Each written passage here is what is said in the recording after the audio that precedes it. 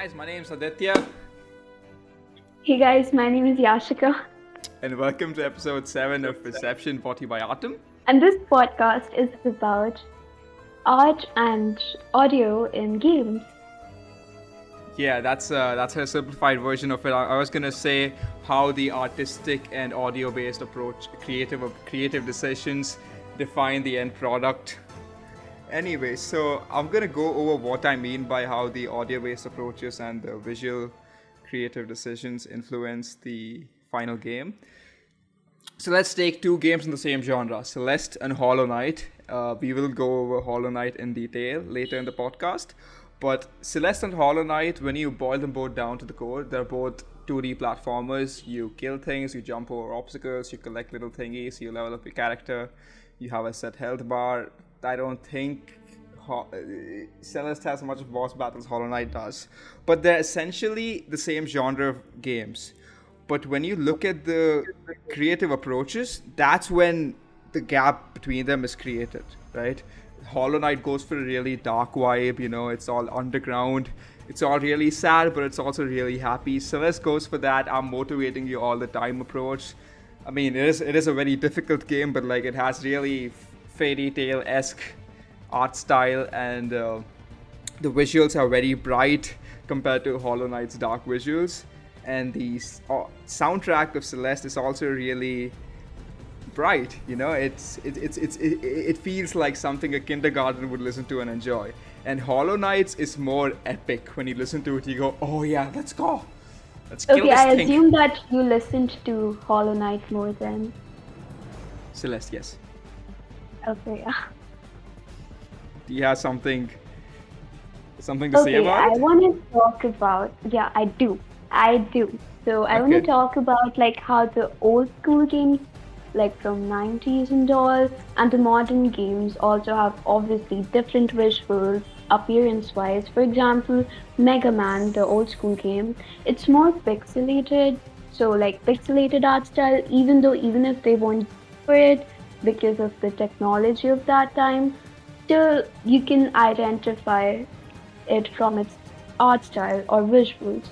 However, games from this era, the modern games, for example, Red Dead Redemption, it is more realistic, higher graphics, isn't a particular art style necessarily, it's overall. So, but some games also take Sorry, I'm gonna inspiration. cut you off there. Can you repeat the last line? Yeah, I was saying, I forgot. Yeah, I was saying about how Red Dead Redemption, it has more realistic graphics and stuff instead of more focusing on the art style. It's focusing on the visuals of how it can appeal to the gamers, to the players. So, but some games also do take inspiration from artists like painters and illustrators. So, for example, one game which we're gonna talk right now, Cuphead, it has taken inspiration from an old Japanese artist. Cuphead or Okami? No, even Okami has taken inspiration from an artist. Let Cuphead me took see. inspiration from an old Japanese artist? Oh yeah, Cuphead took from a Japanese artist, but in the end, both took inspiration from someone. For example, Oh. I remember now. Sorry, Cuphead took inspiration from Disney World, their animation style, and Okami inspiration from the old Japanese artist. His name is Hokusai. Uh-huh. Yeah. Do you want to continue? We're about to go over Cuphead now, so I think you should go with it. Okay. So Wait, now I'm so gonna sorry. talk. Before that, I just want to let you know how the flow of the podcast is gonna go. We have a list of games that we want to talk about, and the first one is gonna be Cuphead, which is a really cool game, and It's especially one of considering my favorite one out of the list, I have to yeah, say. yeah, especially considering the fact that it was made by such a small team, and the art style they chose, it is really cool. I'm gonna let you continue now. Oh yeah, didn't you tell me how it was started with two people? It did start with two people. I think they were brothers. I'm not sure. But like, yeah, it started with 2 people, and it was supposed to have just 8 levels. And yeah, the first presentation in one of the video game conventions, it didn't go very well. It wasn't a very great game, but like Microsoft saw that and they went cash money, and then like they gave them more money to make the game, and then they made a really cool game. Nice. Rich people. Rich people. Like, the rich people were like, I like it, I want it. I think you said that you tried Cuphead. Like, even those 8 levels, I think they would have been super hard for you because you left it early on. You were like, oh no, this boss is hard to kill. I left it after the first boss. Yeah, no. So, just kidding. So, like, let's talk about my favorite. Oh, also, aspect. wait, sorry. The game doesn't have 8 levels. It has 20. It was supposed to have 8. Okay, continue. Yeah, I was just saying, even if it had 8 levels, the ones people claimed sucked, okay. would you still be able to complete those? I wouldn't get past level 3. Good for you. Because Playing it now, I probably could, but I was in like 6th grade when I played it. I didn't get very far. What, you claim to be a pro gamer now? Well, I played Sekiro. I have 96 hours in it. That's the hardest game of 2019, so maybe I am. Okay, fine, because I'm not one for sure. So, I'm gonna talk about my favorite aspect of this game now, which is art, because that's all I know, art. It has an excellent art style if you already didn't know or anticipate. So, the game is known for its wonderful weirdness, which comes like straight out of like sense of humor of early animation industry. It's surreal. Sorry, I don't know why I'm stuttering. And it has a dreamlike quality of cartoons of that era, which has been perfectly captured. Did you know the background of the game consists of like watercolors? Because it's hand drawn. Every frame of the animation was hand drawn by the artist, so it makes it more personalized. So just to give you an insight into how frustrating that would be, a 10-second animation would need 4 drawings of the character, which is really hard even when you bring in transitions and stuff. So that is not something you can scoff at. I mean, okay, in simpler words, it's like you're creating a more higher quality flip book with your hands rather than the one you made in grade of a stickman.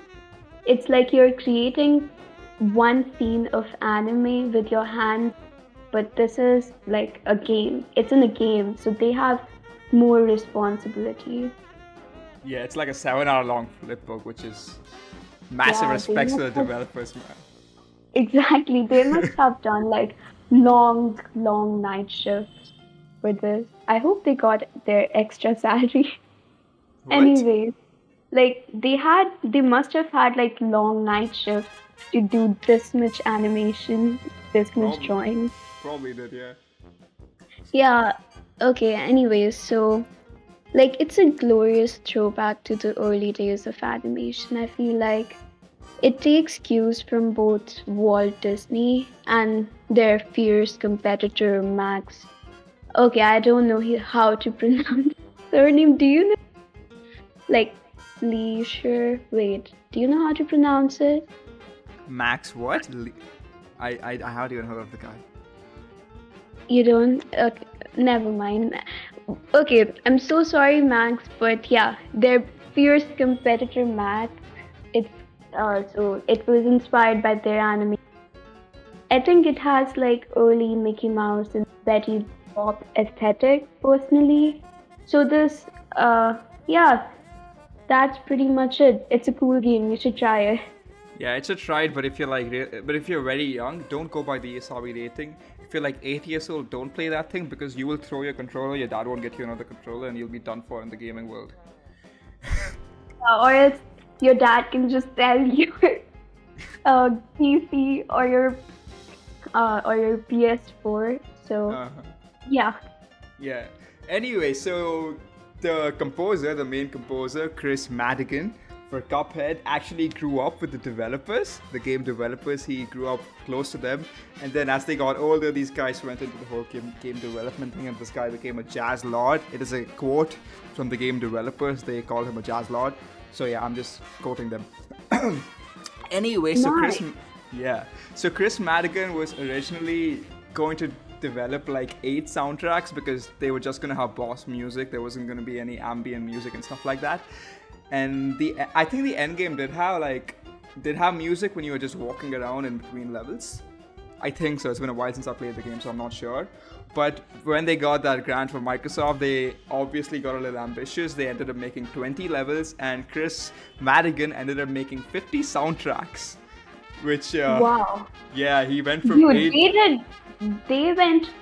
didn't went overboard. I wouldn't say that, but they worked a lot on the animation and the music. I have to give it.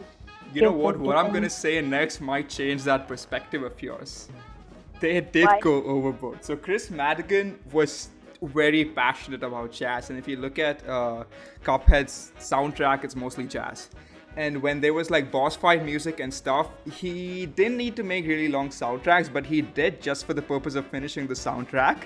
So if the boss fight was estimated to be like 2 minutes long, and if it took longer, the soundtrack would just repeat.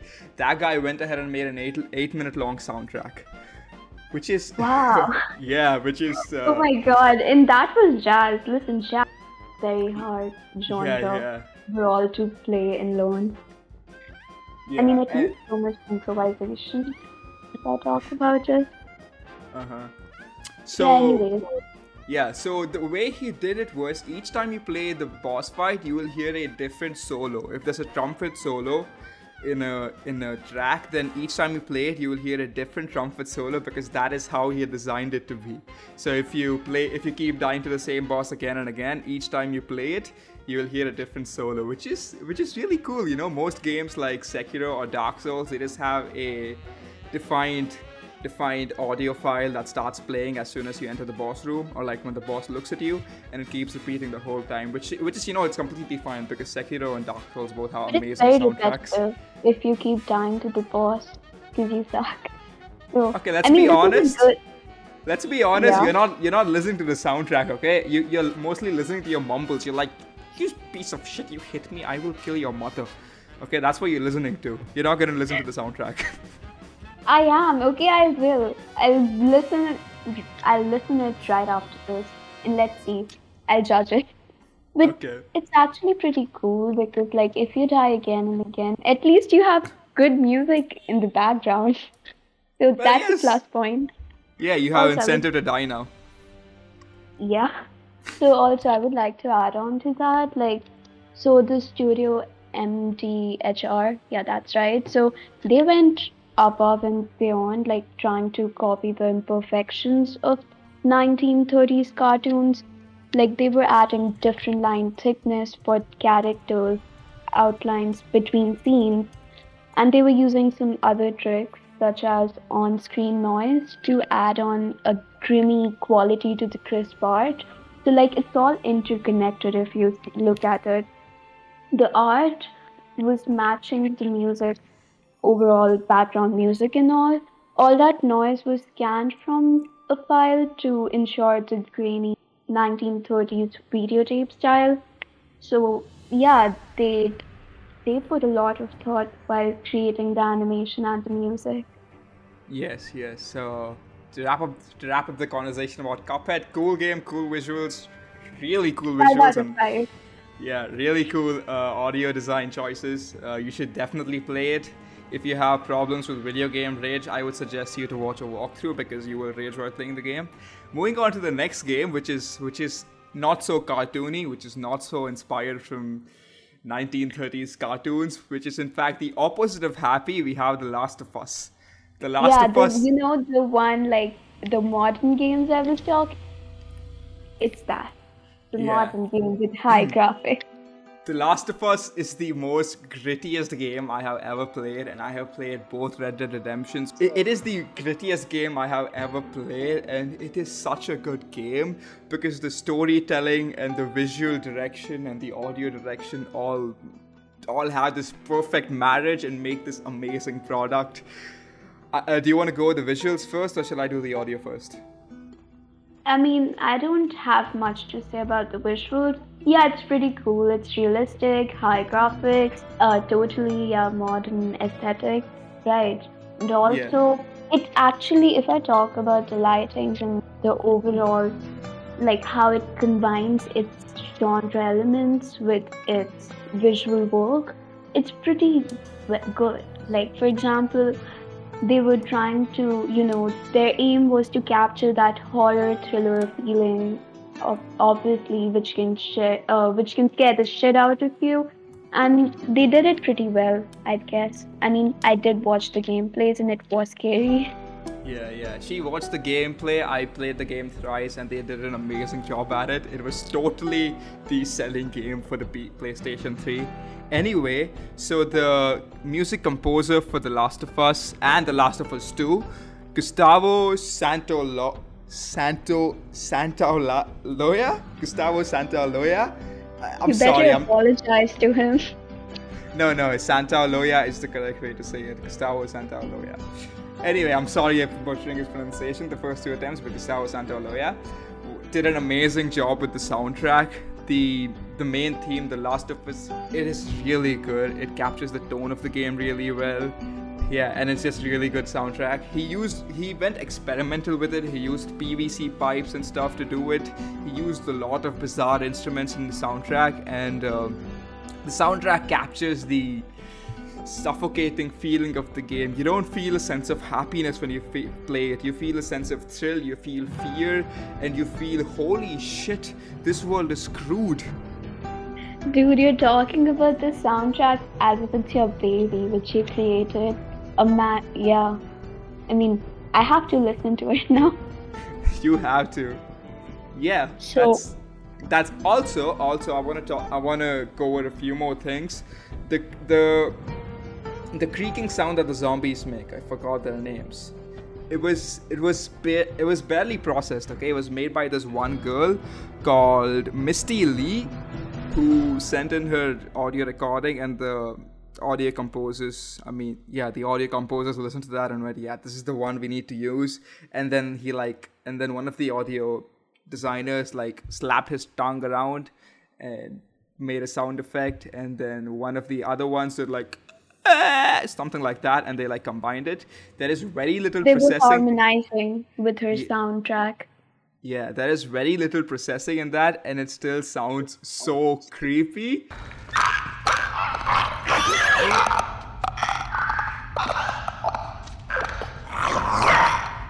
And you need to give them props for that. Nice. Now I want to play it alone at night and see the experience how it feels. It is a fun game. You should play it. Okay, I will, I promise. Yeah. Or maybe I don't. I'll see. Okay, now we're gonna talk about a game which I think it's Aditya's one of the favorite games. And It I liked is. it too because I played it on my shitty PC, but it was the first one, right? First version of it. And Yeah, it's Doom Doom, Ultimate. the Yeah. ultimate Doom. The So ultimate do you want to Doom. start with it? Talking about your favorite stuff about this game? Yeah, Audio stuff?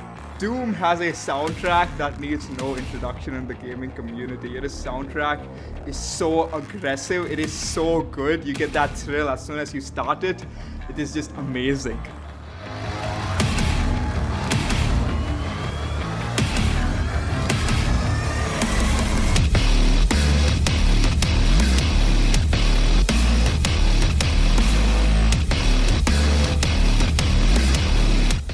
Oh yeah, I've heard it. I Yeah. have heard it. Obviously, I have. I think it's pretty it captures the whole vibe of the game pretty well. Yeah, the goal of Doom 2016 and Doom Eternal was to make you feel like an unstoppable force, as IGN quotes it. And they do a good job with the soundtrack. They capture that essence really well. The soundtrack kicks in, and then something gets into you. Your controller disappears, you're the Doom Marine, you have a shotgun in your hand, and you're busting the eyes of every last bastard in the room. So it makes the game addictive. It Does does. it? It does. Doom is a $60 audio. The Doom is a $60 heavy metal album that just comes with the game. Oh yeah, the cool heavy metal music you Cool mentioned. heavy metal music. Right. Actually, Yeah. I pirated Doom, so maybe I might have missed out some things, but yeah, I did kind of feel the whole experience of it. Also, now I'm gonna talk about art, right? So let's talk about how they captured the feeling they were going for. So in Doom 3, I felt like they went more into the horror aspect, so it was disrupting with the whole vibe they were going for in the previous versions of Doom. What do you think? Yeah, it is true. Back in like Doom 1 and Doom 2, it was more of edgy, satanic stuff. You're killing demons from this cool guy who's drenched in blood. You know, Yeah. you have monsters Also, up to your knees. But in Doom 3, it felt like first-person Resident Evil with ugly monsters. Which Doom 3 has a huge fan base. It has a cult following. I get that, but Doom 3 isn't what the other Doom games are like. It's very horror, and the other games are more action kick-ass. okay, so like it's like a different version of Doom instead of like continuation of the game. It's, I mean, it's fine if someone wants to play the horror version of, they can play the Doom 3. Yeah, the Doom 3 is a good game, but I don't think it fits into the Doom franchise. Yeah, I get it. It's Yeah. okay. Also, like, I think in terms of like capturing the feel factor, they combined it with the feeling of achievement. So, for example, you tell what you think because you Yeah, played Doom a lot. yeah. In Doom 2016, they did a really good job with mixing the fear factor with the feeling of being an unstoppable force. When you see a new boss, you see that and you go, "Oh shit, whole ass!" that, Is that supposed to be a scared noise or anime girl?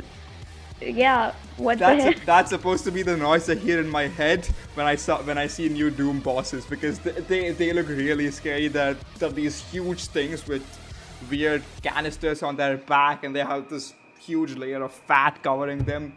They look really scary, but then you find a way Like to dance. scary or disgusting? Because like, okay, now I have to add on to that. So They like look one of, intimidating. yeah, but did you know? So okay, one of the developers of the game, Kevin Cloud, he stated like they went for a more realistic and dark world, which is more dirty than pretty. Yeah. They intend to make the game dirty. Like it, there's nothing beautiful about Doom. Like if you see appearance, it is supposed to be scary and dark. Like how Yeah. you feel in your mind, those noise while you're playing the game. Uh-huh. Yeah, Doom, when you look at Doom's world, there is nothing particularly pretty about it, but there also is, because they capture the whole dark, gory vibe so well that you look at it and go, it's beautiful. But you don't look at it Yeah. and go, oh my god, that guy's gut that's coming out of his stomach and spraying blood all over the walls is so pretty. God, I I would could have just married bathe in him. it. Yeah, you see, there's no physical attraction. There's only the, oh wow, their intention, they captured it pretty well. Yeah, yeah. Also, did you know like several of Doom's monsters, they were sculpted out of clay, like before being formed digitally? That is so cool. The developers could get like a hands-on feeling of what it would feel like to crush a skull. Yeah, they did a lot of experimentation with that. Yeah. Also, And I wish I was guys, in that sorry, team. I'm gonna stop here. I'm pretty sure developers didn't go crushing skulls. Okay, that was just something I just said. Yeah, he dreams about this stuff when he sleeps at night. After that statement, we had a very strange conversation, but it ended with me doing this. So I'm gonna give you that clip without any context. I'm a Barbie girl in a Barbie world. No, you may not know why that came out. I have I have to tell you one more thing. Don't be shocked, but Doom's photographic techniques are similar to techniques. So I mean, it's these two games are completely different. That's why I was surprised while reading about this. Wait, that's similar to what? It's similar to the photographic techniques which Mortal Kombat used. You know, the old game, the fighting one? Wait, the old one? Yeah. Are you sure the old one and not the new Mortal Kombat 11 or 10? Okay, no, it's not the old one. I'm not sure. I mean, Okay. I'm Yeah. not very credible. Yeah, I can see the similarities. Doom and Mortal Kombat have a very particular sense of realism. Yeah. Yeah, I can see I that. mean, they Also, many of their okay. One more thing, many of their weapons they design are actually inspired from like other games' weapons. For example, their chain, which you might have seen. I think it's inspired from Evil Resident 2. Evil Dead or Resident Evil No, 2? sorry, Evil Dead 2. I'm sorry, I'm Okay. dumb. Okay, Yeah, yeah. her voice cut off in the middle, but she said chainsaw. So yeah. Oh, okay. Yeah. Yeah. And anyway, so before we go on to the last game, here's this last little cherry on top of the cake. The original Doom's death sound effect was actually camels humping. So digest Oh, that. nice. Now So that's gonna echo in your brain every single day. Yeah, so digest that as we go over Ori. Yeah, I don't think I can recover from that. So, tell us about Ori. It's your gig. Unfortunately, we've run out of time for this episode, so Ori, along with Hollow Knight, Nier Automata, and Okami, will have to wait until the next episode, which will be in exactly 2 weeks. We are very excited to tell you about those games, but this episode was extremely long, so we had to split it in 2 parts. I hope you understand, and goodbye.